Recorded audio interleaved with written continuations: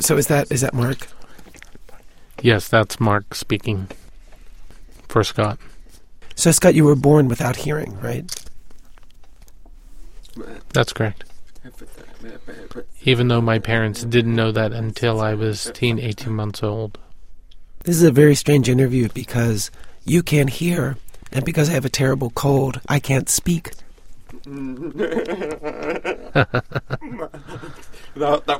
Mark gets the burden here. Yeah. I talked to Scott Kreppel through his interpreter, Mark Holmes. They were in a studio in Washington, D.C., about what happened when Scott was 11 or 12 and the government approved the use of cochlear implants in children. So Scott got an implant. He was excited. He thought he'd fit in better at school, have more friends, date girls. And, of course, he tried to imagine what it would be like to hear. To be honest, I didn't know what to expect. The best analogy I can think of is maybe I was hoping that it would be like that speech was like telepathy. Instant thought transfer.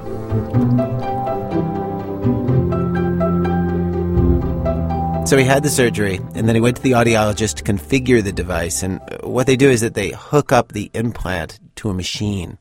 To send different frequencies, pulses, to try and stimulate the different parts in my cochlea.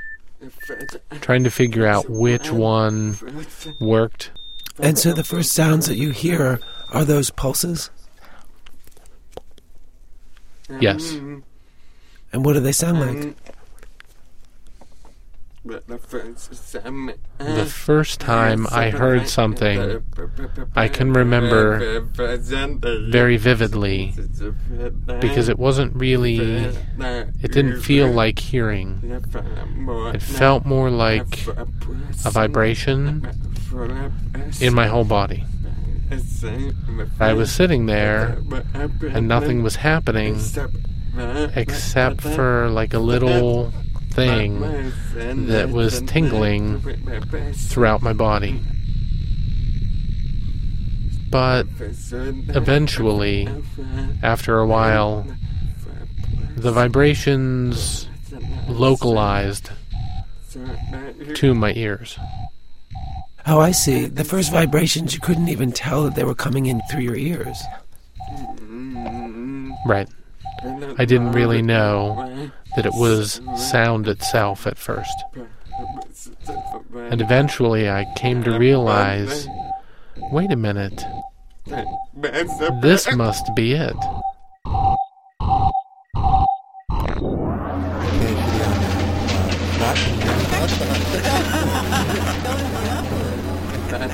The audiologist just sent me on my way with the cochlear implant on.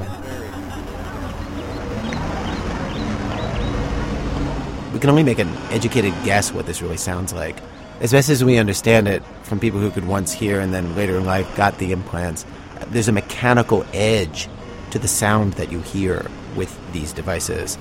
Musical notes have to be nearly half an octave apart before you can tell a difference between the notes. Voices, people say that they sound like a robot Daffy Duck. But for Scott, whose brain had never developed the neural pathways to process audio, there were two big problems that went beyond all of that. One was that I couldn't understand any of the sounds. It was just all noise that did not have any ability to distinguish. Am I understanding you right? If someone was looking right at you and you were seeing their mouth moving, talking directly to you, you actually couldn't tell which of the sounds was the sound of their voice coming out of their mouth? It would depend on the environment. Because if it was an environment where there was other noises,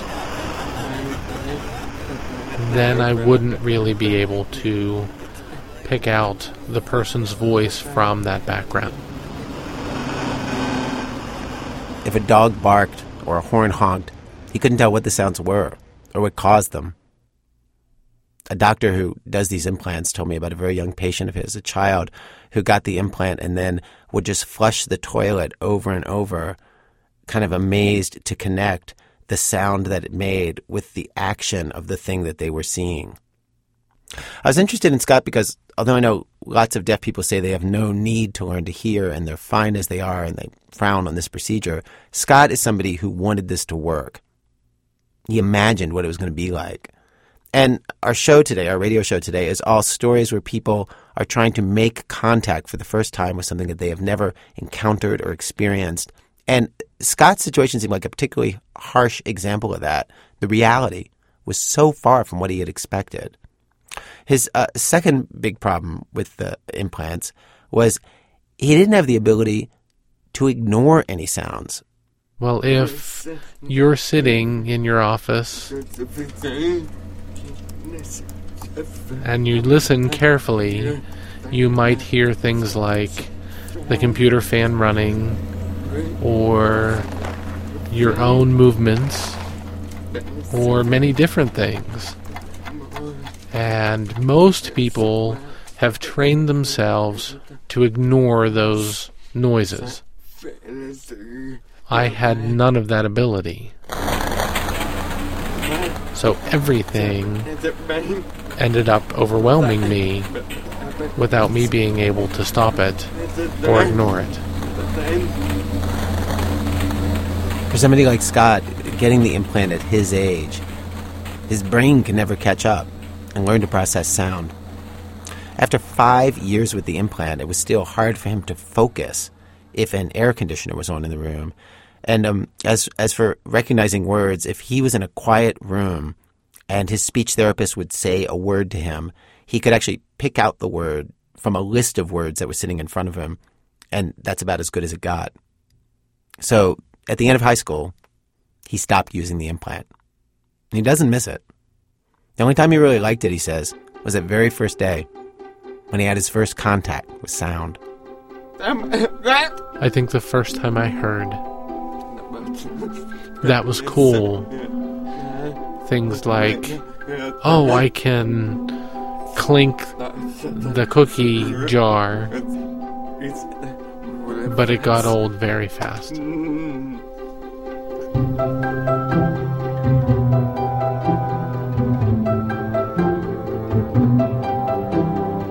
Well, today on our show, First Contact. We have 3 stories of people in that frightening, thrilling first moment of encounter, that leap into the unknown. Mike Birbiglia talks about an achievement that was literally years in the making for him. We have somebody also chatting his way into the lives of people very far away in the middle of a war. We have scientists pondering exactly what we should say the very first time we find extraterrestrials to talk to, and what boneheaded things people want to say to them. From WBEZ Chicago, it's This American Life, distributed by Public Radio International. I'm Ira Glass, still with a little cold this week, but feeling just fine. Stay with us.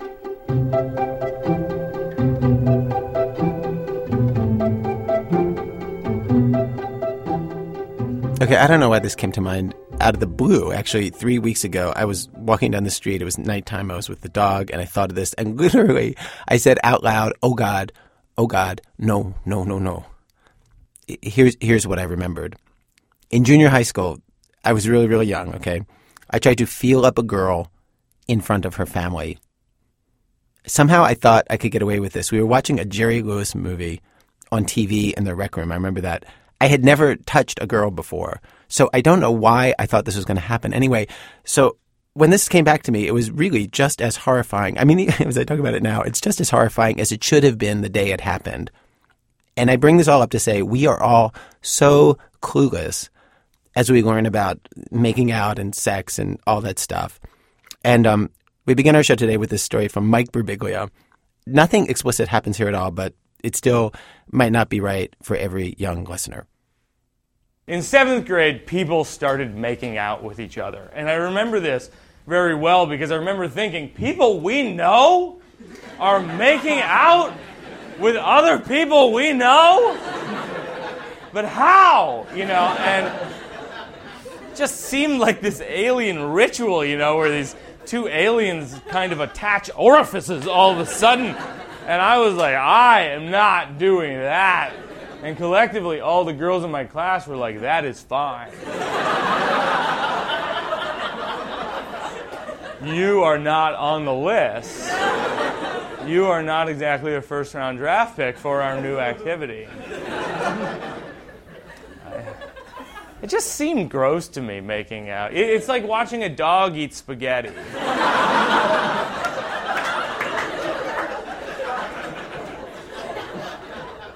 So I wasn't going to make out with anyone, and I was fine with that. But then it started to sort of create factions in the 7th grade class, sort of the make-out club and the non-make-out club. I mean, these weren't formal organizations. That would be very sad. A meeting of the non-make-out club. I call this meeting to order. First order of business, Nintendo. But we were, the non-make-out club had, we had a hard time because we were losing good people by the day, and I feared that soon I would be the lone member of the non-make-out club. So I was like, I need to join the make-out club, but I didn't have any real prospects. I had this one girl who I had a huge crush on who sat in front of me in class named Lisa Bizzetti, and she had to talk to me on the phone every night about homework thanks to alphabetical order.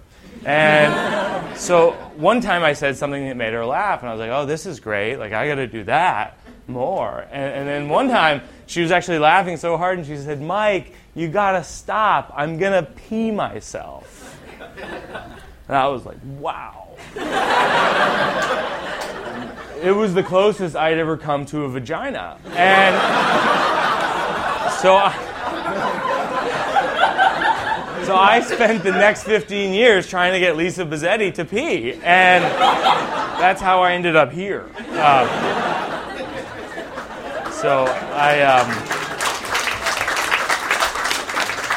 one time I built up the courage to ask Lisa to go to a carnival with me, and she said yes, and I was so excited about this. I had this idea that we would go to the carnival, and I would win her a giant stuffed bear, and we would go on rides, and then we'd make out. Like, really simple, just like the romantic comedy montages. And I took her on a ride called the Scrambler. And I don't know if you have the Scrambler where you live. I imagine you do. It travels on a truck. The premise is that you sit on a two-person pod with the person you're in love with, and then that pod goes in a circle, which is part of an even larger circle, which is part of an even grander circle. As I understand it, it was originally designed as a medical device for people who have sharp objects stuck in their throat to help them purge the objects. It was called the Puke Your Facerator, and it was very successful. And then it was co-opted by the carnival workers of America, QOA, and they said, we like it, but we feel like the name is something of a turnoff. And then one guy goes, well, what about the Scrambler? And they're like, nailed it! But who is going to be in charge of this dangerous piece of equipment? And then one guy goes, well, I have a nephew who's 16 years old and smokes pot 24 hours a day. I feel like he might be available. And they're like, he sounds amazing. We don't even need to interview him. He sounds completely qualified. So we sit down on the Scrambler, and Lisa's snuggling up next to me, and I was thinking, like, this is it. Like, this is where it's all going to happen. But I think that when you're 12 years old, you just don't understand certain things about the digestive system. Like, you don't know that you shouldn't eat popcorn and peanuts and funnel cake and cotton candy and then go on a machine that scrambles your body. cotton candy being the most insane of these items, it's basically like saying, we're going to take sugar, which everyone knows is bad, but then we'll dress it up like insulation. And I'm like, I'm not sure what the selling point is there. Is it the sugar or the insulation? So I know from the moment they put the bar seatbelt down that I am going to throw up for sure. The bar seatbelt is not a very reassuring piece of safety equipment. That has never saved anyone's life. I mean, come on. I mean, I think the only thing it's ever done right is just held someone's esophagus down to the pavement in a scrambler accident, making sure that they are dead and that they cannot talk about the scrambler accident. I know when they put the bar seatbelt down, I'm going to throw up for sure. And I even say to the scrambler operator, I'm like, hey, actually, and then he was gone. Apparently, he doesn't enjoy the second halves of sentences. And so then I'm scrambling. And I'm scrambling, and I'm thinking, I need to come up with a plan of some kind. And my first plan was that I wouldn't look at Lisa, and I wouldn't look at any other people. So I'm like, don't look at Lisa, don't look at any other people. Don't look at Lisa, don't look at any other people. I need a new plan. And the new plan was that I needed to tell the scrambler operator that he needed to stop the ride. But the mathematics of the scrambler are such that the window of opportunity in which one can communicate with the scrambler operator is a very limited window. So I'm like, I gotta tell the guy to stop the ride. I gotta tell the guy to stop the ride. I gotta tell the guy to stop the ride. Please stop the ride. And then I'm back. 20 yards away, 30 yards away, 40 yards away, 20 yards away. I gotta say it louder. Please stop the ride. And then I'm back. 20 yards away, 30 yards away, 40 yards away. I'm like, I'm not sure he's paying attention. I think he might be smoking pot right now. And the third time I said, please stop that. And then I started throwing up. And it was not unlike an oscillating lawn sprinkler, just popcorn and peanuts and insulation, really insulating the pavement with my homemade carnival salsa. And I did not look at Lisa, but I'm pretty sure she was staring at me, and we did not make out. Making out was no longer on the agenda that evening, and so I did not lose my mouth virginity. But the next year, it actually got worse, because I went to an all-boys Catholic school, and I actually couldn't admit to my peers that I hadn't had my first kiss because I knew they would make fun of me mercilessly, and so I, when they would ask, I would just be like, yeah, and I feared that at some point they would ask follow-up questions, they'd be like, oh yeah, what's it like? And I'd be like, it's like licking an ice cream cone. And they'd be like, no, it's not, it's like sucking on a rocket pop. And I'd be like, oh, wrong frozen dessert analogy. Because these guys that I went to school with, they were just make-out machines. I sat behind this one guy in class named Sam Ricciardi, and he was like a make-out ninja. Like, every Monday morning, I'd be like, what'd you do over the weekend? And he would just be like, made out with chicks. And I would be like, where? And he would be like, the mall, dude. The mall. As though that made sense, And I was just trying to imagine this, like the mall, like what does that mean? Like he goes to the arcade and kind of like throws quarters around to the ladies and then invites one over to go to Orange Julius and then says, hey, you want to make out at the phone booth or whatever? Like I don't even know how that happens. So I thought my only chance to lose my mouth virginity was going to be at the annual St. John's dance. They had what they called cattle call dances, where they invite all the girls from all over the state to the St. John's gymnasium for the sole purpose of making out. This was a gymnasium that was chock full of sweat and Banaka and Led Zeppelin and Drakkar Noir and And I was flanked at the dance by my friend Sam, and we were introduced by our friend Tom to this girl, these two girls, and Sam said one of those phrases that we've all heard but is very uncomfortable. He said, "You get that one," which, I know is uncomfortable to talk about, but I'm okay talking about it because I know I've been on the negative end of that conversation where some girl says of me, like, "You get that one," and then the other girl goes, "Ooh."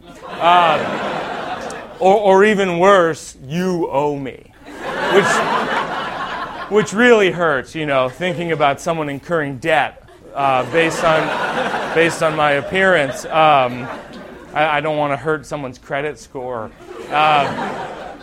So he says, "You get that one," and then I'm fast dancing with this girl Sandra, and I'm not great at fast dancing. She's losing interest in me by the second, and I'm saved by a slow song. It was "Stairway to Heaven," which is an 8-minute makeout anthem. And we're slow dancing, and you can't mess up slow dancing because it's just kind of a slow motion hug. The only way you could mess it up is if you started fast dancing in the middle of it. And she was like, "What are you doing?" And I'm like, "I don't pick up on social cues." So we're slow dancing, and all I'm focused on is I just don't want to fidget too much because I'm a kind of a fidgety person. I fear if I fidget too much, I could initiate the tilt too early. That's one of the main ingredients of making out, the tilt, and then the area in between the two mouths, which is a very mysterious area. I mean, no one has video footage of that area. It's like the giant squid of making out. No one has seen it alive. They've just seen it washed up on shore, which is more specific to the squid side of the analogy. But you know what I mean. And so, with about 3 minutes left in Stairway to Heaven, I make the slightest tilt, and then Sandra comes in strong, and then it was an all-out mouth war, and she had artillery because she had braces, and it was like a dog eating spaghetti and the fork, and while this oral atrocity is taking place, all I can think is, I'm not alone anymore. I'm not in the non-makeout club. And it was this real seminal moment for me, but I couldn't share it with anyone because I walked off the dance floor and I had to play it off like this was something I had done before. So my friend Sam was like, "How'd it go?" And I was just like, "It was great, just like always." So a few days later, I call Sandra, and I'm thinking, maybe we could have a relationship of some kind. And she doesn't call me back. And so I go to school one day, and I said to my friend Tom, who had introduced us, I go, "Hey, what's going on with Sandra?" And he has this kind of knowing grin on his face. And I'm like, "What? And he's like, "Nothing. And I was like, "What? And he was like, "Nothing. And I was like, "What?" And he was like, "Oh, I talked to Sandra, and she said that you're the worst kisser she's ever kissed." I know. It was devastating, because, first of all, because it was probably true. But more importantly, because I couldn't explain to my friends, why it was true. I couldn't be like, "Well, that makes sense, because I've never kissed anyone before. I had no idea what I'm doing." So instead, I had to just be like, "Yeah, that sounds about right. I'm a terrible kisser. That's kind of my thing, But I was lucky because my friend Sam was right there with me, and he goes, "Me too, dude. Me too." Mike Birbiglia performing a story from his new one-man show and his new book that is coming out this fall. The book is called Sleepwalk With Me and Other Painfully True Stories. Coming up, mistakes we've made with space aliens. Already, we don't even know them, and we've made mistakes. That's in a minute from WBEZ Chicago and Public Radio International when our program continues. This American Life. I'm Ira Glass. Each week on our show, of course, we choose a theme, bring you different kinds of stories on that theme. Today's show, First Contact. Stories about people reaching outside what they know, outside their comfort zone, making contact with something they have only heard about. We arrived at Act 2 of our show, Act 2, Brothers from Another Planet. What's amazing about this next story is that this couple befriends these strangers, mostly the guy, but also the woman, and really they get to know them and what their lives are really like at this level that is so intimate. It takes them into this world that most of us really don't feel like we have any access to at all. Here's Sarah Blaisdell, who tells the story. Here's what I know about Yamal from the pictures. When it's cold, which isn't often, he wears gray and red striped sweaters. He can do a cartwheel. He likes to hold babies, stand next to camels, and sit on saggy couches, conversing with handsome young men. He himself is handsome.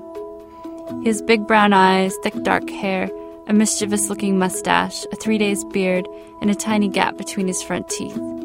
He's the kind of guy who wholeheartedly smiles in photos, rather than trying to look like a badass. Yamal lives near Sadr City, a poor section in northeast Baghdad. He's the oldest of 3 Iraqi brothers, and he's aged from 17 to 23 since the war started in 2003, the same year he and my husband, Sam Taylor, started their Sunday phone ritual. When Yamal looks back at what's happened during this time, he says, "There haven't been any positive things because of the war, but there have been many positive things happening during the war. You know, I got married. I got my children. I met Sam."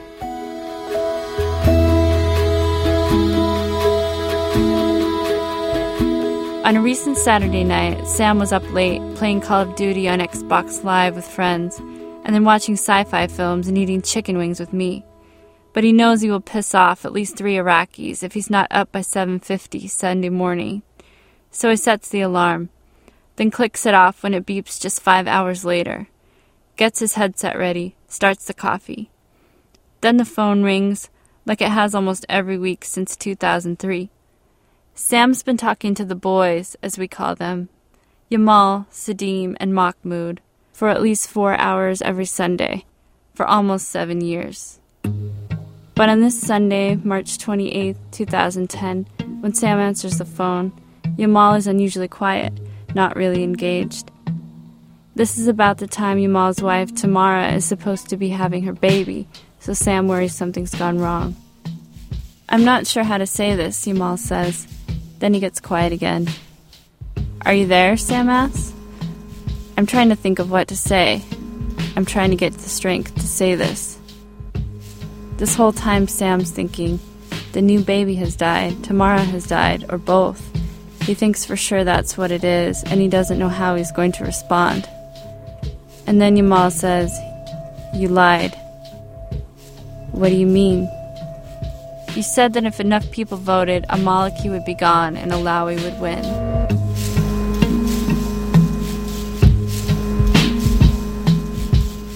A few hours later, Sam and I are making a rare Sunday lunch together because the boys hung up earlier than usual, maybe because of their sour moods. "Did you tell them Alawi would win?" I ask. "Kind of," Sam says. "Well, not exactly." Sam had told him that if people didn't like a Maliki and enough people voted, they might get him out. He could be gone. He hadn't meant for it to be a stump speech about the power of democracy. He hadn't meant it as a prophecy either. And now it's all over the news, Nouri Maliki saying something to the effect of, as Yamal puts it, "I am in power. I will always be in power."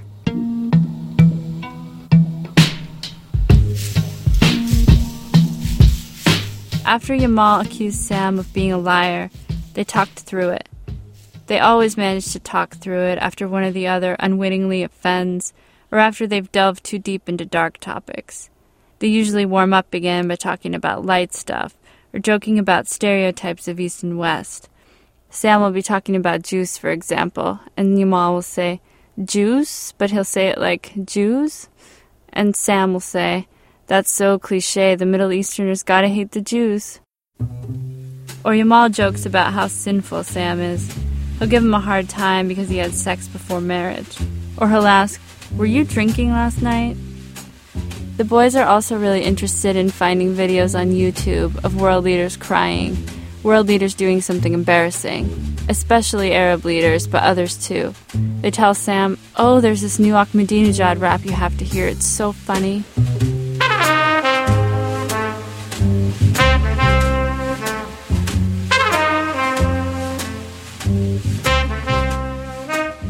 The boys usually lead the conversation and Sam usually follows. They'll talk about political news, family news, work news. Since Yamal was conscripted into the army, cleaning up after suicide bombings is a regular part of his life. When they talked about the violence, Sam used to say stuff like, "Maybe this will be over soon," or "Things are going to get better." But he stopped saying that. Now mostly he'll just listen and won't try to explain it away. A lot of times they're looking for answers to questions like, how would you feel if this was happening to you? Let's say your wife got killed. So Sam will say, I don't know how I would feel, because he doesn't.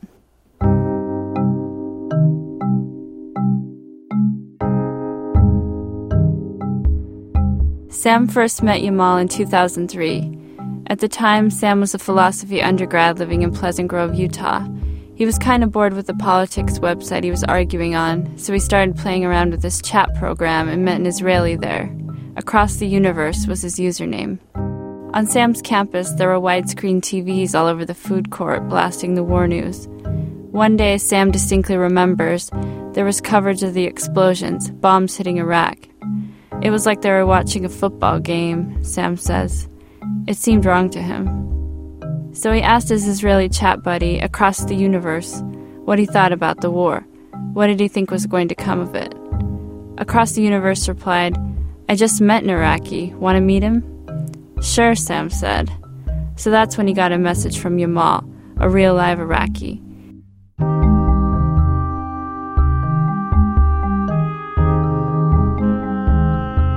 So he started asking him about the war, about what was going on outside his window. Yamal wrote back about the pro-democracy propaganda flyers, written in English, that were floating down onto the streets. Within a couple of weeks, they were writing each other about more personal stuff. Half a year went by, and Yamal bought a calling card and asked Sam for his phone number. Then early one morning, the phone rang, and all of a sudden, Sam was speaking to someone whose voice he couldn't quite place, with an accent, crisp and formal, like none he'd ever heard. The calls started coming in a little bit more when Sam met Yamal's younger brothers, Sadim and Mahmoud. Talking was a way to pass the time when it was too dangerous to go out on the streets. Sometimes when Yamal and Sadim and their parents had to leave the house, Yamal would ask Sam to babysit Mahmoud over the phone, just talk to him and keep him company in case he got scared. Sadim's the middle kid, 3 years younger than Yamal and 3 years older than Mahmoud. Sam remembers a few days he and Sadim just talked all day, from early in the morning till the evening when it started getting dark. In their early phone calls, Sadim read Sam some Rilke and several Iraqi poets. I was working at a teen clinic for girls at the time, and as Sadim reached 15, he would send the girls poems he'd written about life in Iraq. They'd respond by writing meth poems and heroin poems, and send Sadim little construction paper cards that said, "Thank you for your service." Sadim told me, "Make sure you show those girls my picture so they know how cute I am." And he was cute. Red soccer jerseys, curly dark hair, big eyes with long lashes. When things got bad, though, after Sadim and Mahmoud were injured for the first time by a suicide bombing in 2005, Sadim started asking me questions like, where do those girls you work with cut on their arms, and how do you fix PTSD? He'd say he was going to hurt himself, and then he'd hang up on us, then call back a few minutes later and apologize.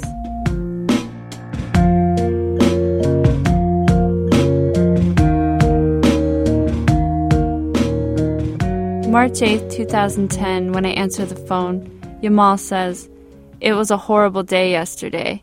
The media will tell you the elections were a f***ing damn success, but there's no success when people die." He's on the bus home, coming from just west of the Green Zone, where his brother Mahmoud lives with their parents. Yesterday, Mahmoud had been walking down the street and there was a bomb explosion. He came home with a hand just hanging and said that it hurt, Yamal says. And I said I understand why, because it's broken. So he had to go to the hospital, but he's home now. Can you hold on a minute? I'm getting off the bus. Sure, I say. It's a Monday. I talk to the boys sometimes by phone and email, but didn't ask to talk yesterday because I didn't want to mess up Mahmoud's Sunday scheduling. Mahmoud is 16, and it's his self-proclaimed duty to make sure everyone gets equal time with Sam. He even sets an alarm that goes off when one person's turn's finished so the next one can start. When I ask how Mahmoud is doing, other than the broken arm, Yamal says, as you know, this year he got a girlfriend and got engaged, and then she got killed in a suicide bombing. It goes up and down with him. He still has lots of nightmares.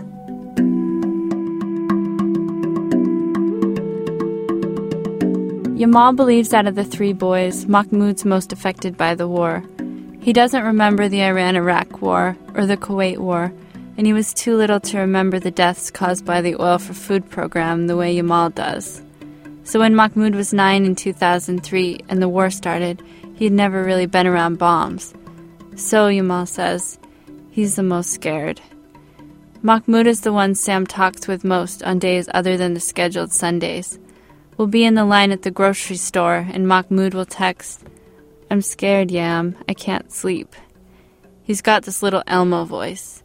It's matured slightly over the years, but you can almost hear that tiny Elmo sound when you read his text messages. Sometimes he'll just write, Yam? Yam? He's been calling Sam that since they first started talking, and the name just stuck. Yamal's off the bus now, walking in Sadr City. He tells me to wait a second, a bomb just went off. I just want to see where it is, he says. Hold on. I hear a man's voice very close, speaking in Arabic, and an ambulance gets loud, then moves away. They're not driving to the part of the city where Mahmoud lives, so I don't have to be so nervous, Yamal says. It's a half-hour bus ride from Mahmoud's house to Yamal's. He says where Mahmoud lives there are about 8 or 9 explosions every day, and where he lives it's more like 2 or 3. And how are you? Yamal asks. It's the question I find the most insinuating, the most difficult to answer. Pretty good, just going to school and working at the dog daycare. Yamal tells me how weird it is I work with dogs. He seems annoyed every time Sam or I coo on the phone about something cute our dogs are doing. Here dogs are hated, Yamal says. If you come near them, they growl. When you're putting together a body after an explosion, the dogs come and try to eat it all. You have to kill them. I kill a lot of dogs. I remember when Mahmoud was in a coma once and bleeding, and the dog came nibbling on him and I killed him. Basically, people have a goat or a camel or donkey or horse. Once we had a hamster named Benjamin.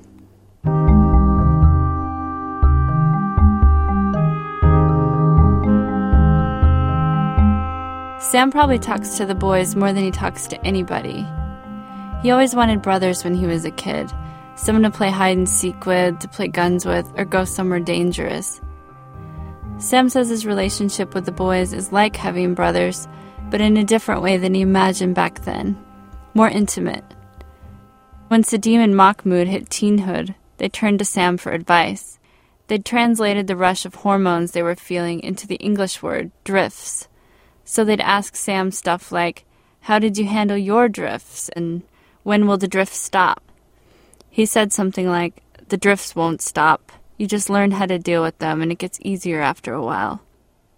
Their friendship happened so gradually. Sam knows it's unusual, but it really only hits him how strange it is that he's so close with 3 people in the middle of a war. When the boys tell him something especially disturbing about what they've seen, or when Sam tries to explain the phone calls to anyone here.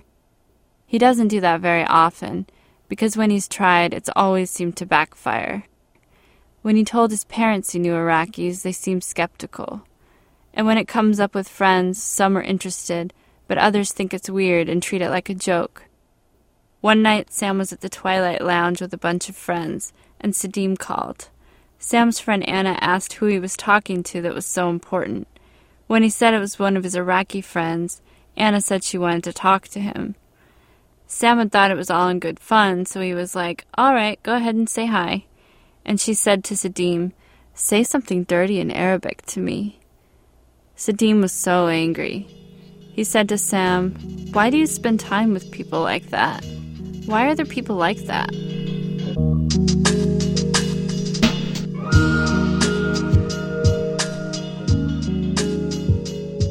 On January 31st, 2009, a year and a half ago, provincial elections held in 14 Iraqi provinces were celebrated in headlines as peaceful and almost violence-free. But that morning, 17-year-old Sadim told his friends and family in Baghdad, "This is not a country.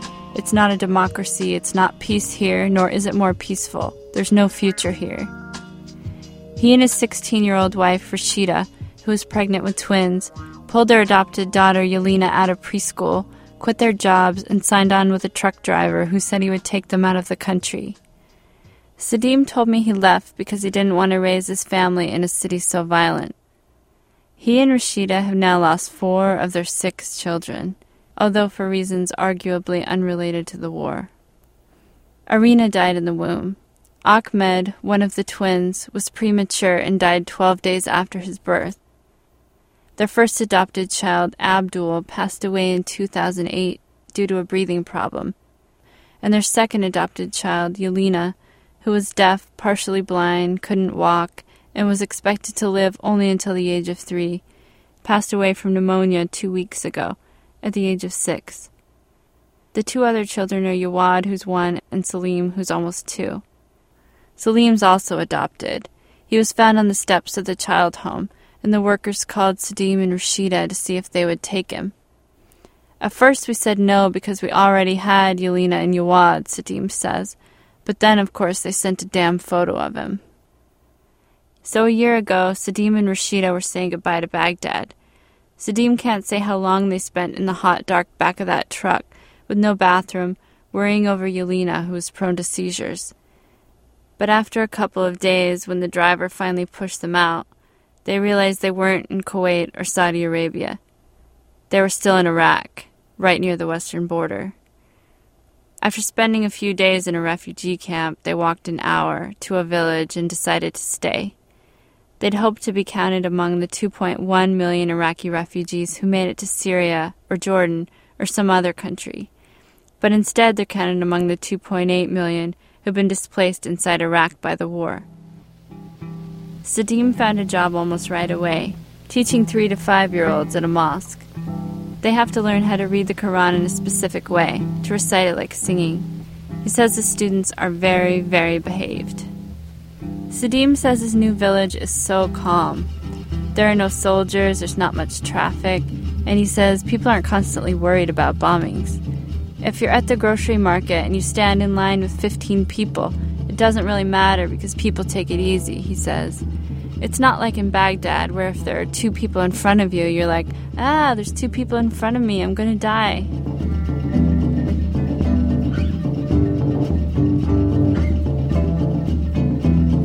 Back in Baghdad, in early April, about 3 weeks after the elections Yamal was so upset about, he sent Sam a series of short text messages. He thought he was in danger. There were people coming around his neighborhood. He didn't have many details and asked Sam to see what he could find out from news reports. Sam found articles online about gunmen dressed as soldiers going door to door in neighborhoods near where Yamal's family lived, shooting and slitting the throats of Sunnis. Yamal is Sunni, and Yamal's wife was just about to have her baby. She was in the hospital. So Yamal took his 4-year-old daughter, Malika, and texted Sam that they were going to stay away from home for a while. Neither Sam nor Sadim heard from Yamal or Mahmoud for a few weeks after that. Finally, they got word that little Malika was spotted by a neighbor wandering near some storefronts. She was taken to an uncle's house. Malika said she'd been with her father when there was a bomb, and he told her to run. So Sadim took the 12-hour bus ride up to Baghdad to help in the search for his brothers. He wrote on his blog, "Where are you, Yamal? Where are you, Mahmoud?" After he'd returned to his village with no success, we heard from Sadim's friends in Baghdad. Yamal's wife Tamara had had her baby, a little girl, and was doing fine.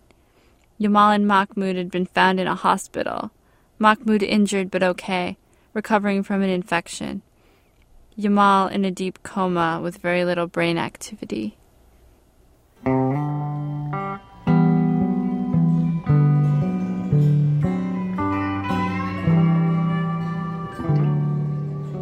Months before all that, Yamal had chosen Sam to be in a bond to his baby, which is sort of like a godfather.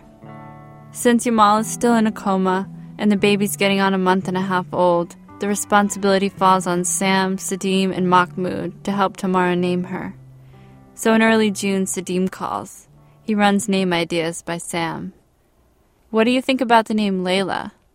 Layla? There's a very similar name in English, and an Eric Clapton song. Oh, Sadim says. Is that what Tamara's thinking about? No, it's what I'm thinking about. I think that'd be a beautiful name.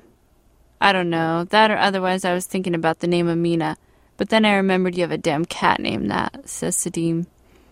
Sorry, did we ruin that name forever? Hafiza? Say that name again. Hafiza. What does Hafiz mean again? Love? Yeah, it's the female version of Hafiz. I'd be a pretty big fan of that name, Sam says. Well, I don't know. I'll give Tamara a few names and then she'll see which one she wants to name her. But she's such a good little fluffy baby. How's the mom doing? She's okay. As good as she can be, I guess. From the hospital in Baghdad, a friend puts the phone up to Yamal so Sam can speak to him. There's hope that even though Yamal's in a coma, he might hear and understand the voices of his friends. Sam tells Yamal that he loves him. As Sam talks, he hears the machines that keep his friend breathing. Yamal slept through his 23rd birthday, May 29th. His friends have been writing on his Facebook wall, and I've been looking at the pictures. The last link Yamal posted was a cover of the Aerosmith song, Don't Want to Miss a Thing. A song I always thought was cheesy, so I never opened the link. So Yamal can't speak, and Sadim can only call when he visits Baghdad or Basra. Sam misses them, but he's still on the phone every week to Iraq for 4 hours. He's got a new schedule. Some Saturdays he talks to Mahmoud, and on Sundays he talks to their friends in Najaf. They tell him whatever news they have about the boys. Now they've become Sam's friends too.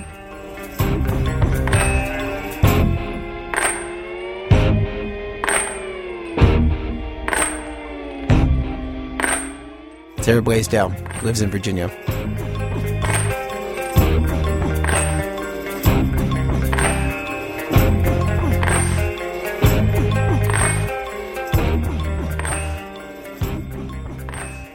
Act 3, Intergalactic Cold Call. First contact to science fiction fans means just one thing: first contact with extraterrestrials. And SETI, that's the Search for Extraterrestrial Intelligence, where scientists use radio telescopes to look for signs of intelligent life elsewhere, actually has a task force, the Post-Detection Task Force, devoted to the question, what happens if they find intelligent life elsewhere?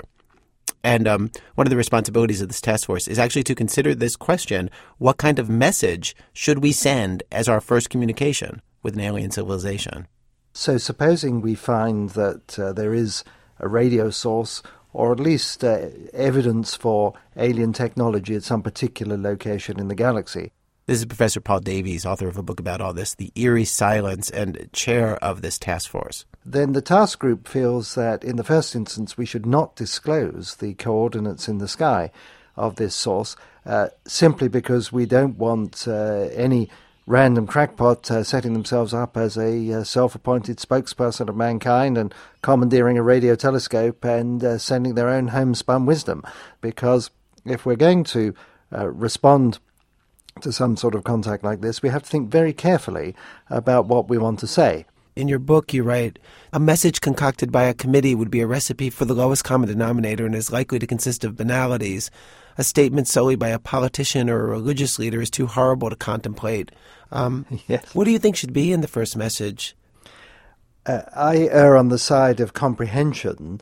That is to say that I think we should pick a message which is certain to be understood by them, and that we might pick one of the fundamental numbers that come out of atomic and quantum physics and send that as an indication of our level of understanding of basic science and mathematics.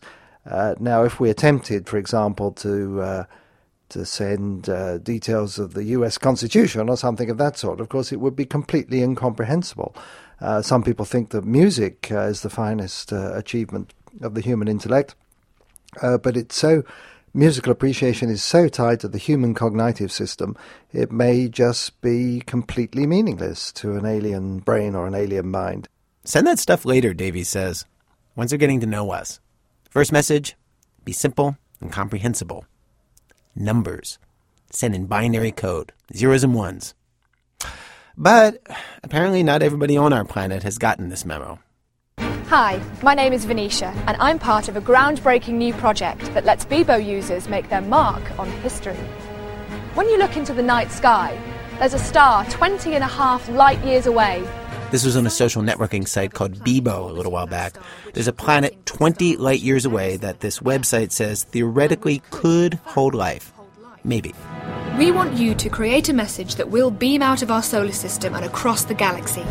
In just over 20 years, when the message arrives at our target planet, the photos, drawings, and words submitted by Bebo users could be the first things that another world ever learns about mankind. Well, we got a hold of some of these messages from Bebo users that were actually sent by a radio telescope to this distant alien civilization that they hope, anyway, is there, presumably super advanced if they can hear and understand us. One of the messages here, I don't believe in aliens, but I suppose if you're getting this now, I was epically wrong. P.S. We invented the George Foreman grill, therefore we're better than you. Another, George Sampson is amazing. And then there's a smiley emoticon. He's so talented, lovely, and gorgeous. He's such an inspiration. I'm reading it this way because there are exclamation marks, by the way. He's such an inspiration to other dancers, plus deserves everything he's gotten. Congrats on everything, George, and good luck for the future. I love you, XX. Another, I love someone very much, but they got someone else. Another, anybody for a cup of tea? Another, you're lucky to live over 20 light years from Earth. By the time you read this, I will be getting my state pension, and my country's capital, London, will be underwater due to global warming, melting our ice caps, the white bits that you see at the top and bottom of our planet. P.S. Don't invent/use fossil fuel-based engines. And this one, my favorite.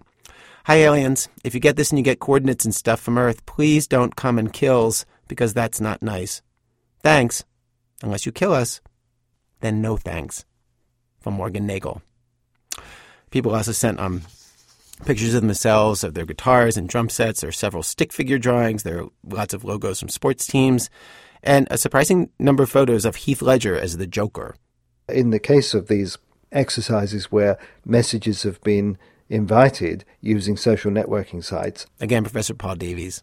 It's alarming and a bit depressing to see the sort of messages people send in. Mostly they're at the level of sentiments about their boyfriends or girlfriends or something of that sort. I have to say that I myself don't have any great misgivings, because I think the chances of these transmitted signals ever being picked up by an alien civilization are very small. Also, he says, the aliens won't understand a word of it, in all likelihood. He also takes a dim view of the space probes that NASA has sent out with messages for other civilizations. The Voyager spacecraft had an actual phonograph record with sounds from Earth. We've sent the Beatles song Across the Universe into space. The Pioneer spacecraft had a plaque on it with drawings of a naked man and woman, the man's hand raised in greeting. Davies has written about this in his book. The picture is dominated by the human shapes, yet our physical form is probably the least significant thing we can say. It's almost completely irrelevant, both scientifically and culturally. To put it bluntly, who gives a damn what we look like? The raised hand is the height of absurdity. Such a culturally specific mannerism would be utterly incomprehensible to another species, especially one that might not have limbs.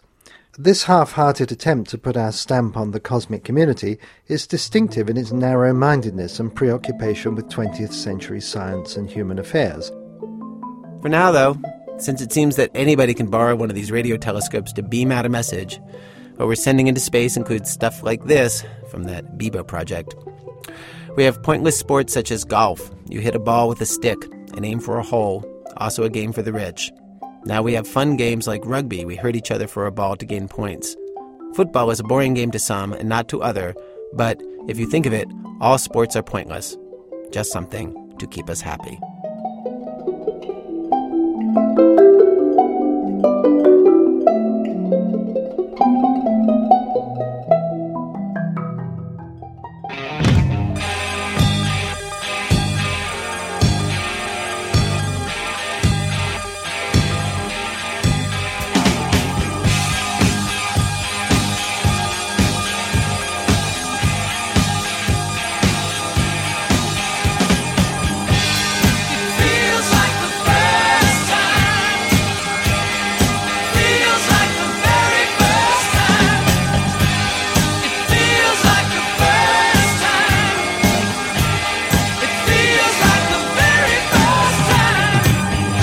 Well, our program was produced today by Lisa Pollack and me, with Alex Bloomberg, Ben Calhoun, Jane Feltus, Sarah Koenig, Brian Reed, Robin Semi, and Alyssa Shipp and Nancy Updike.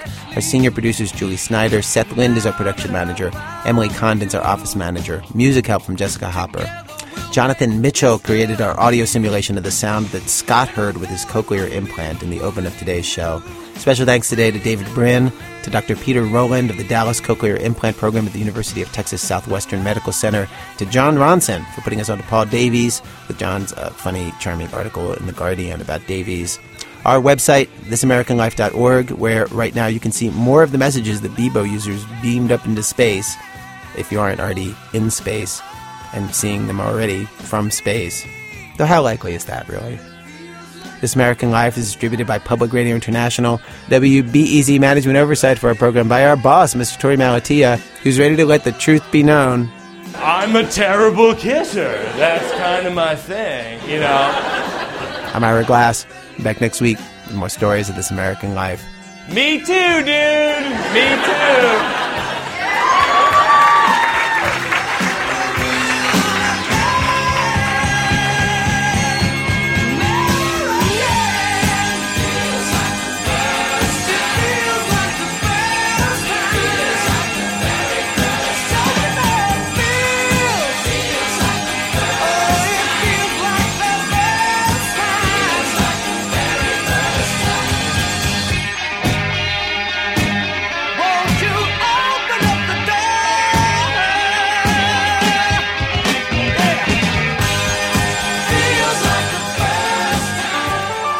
PRI, Public Radio International.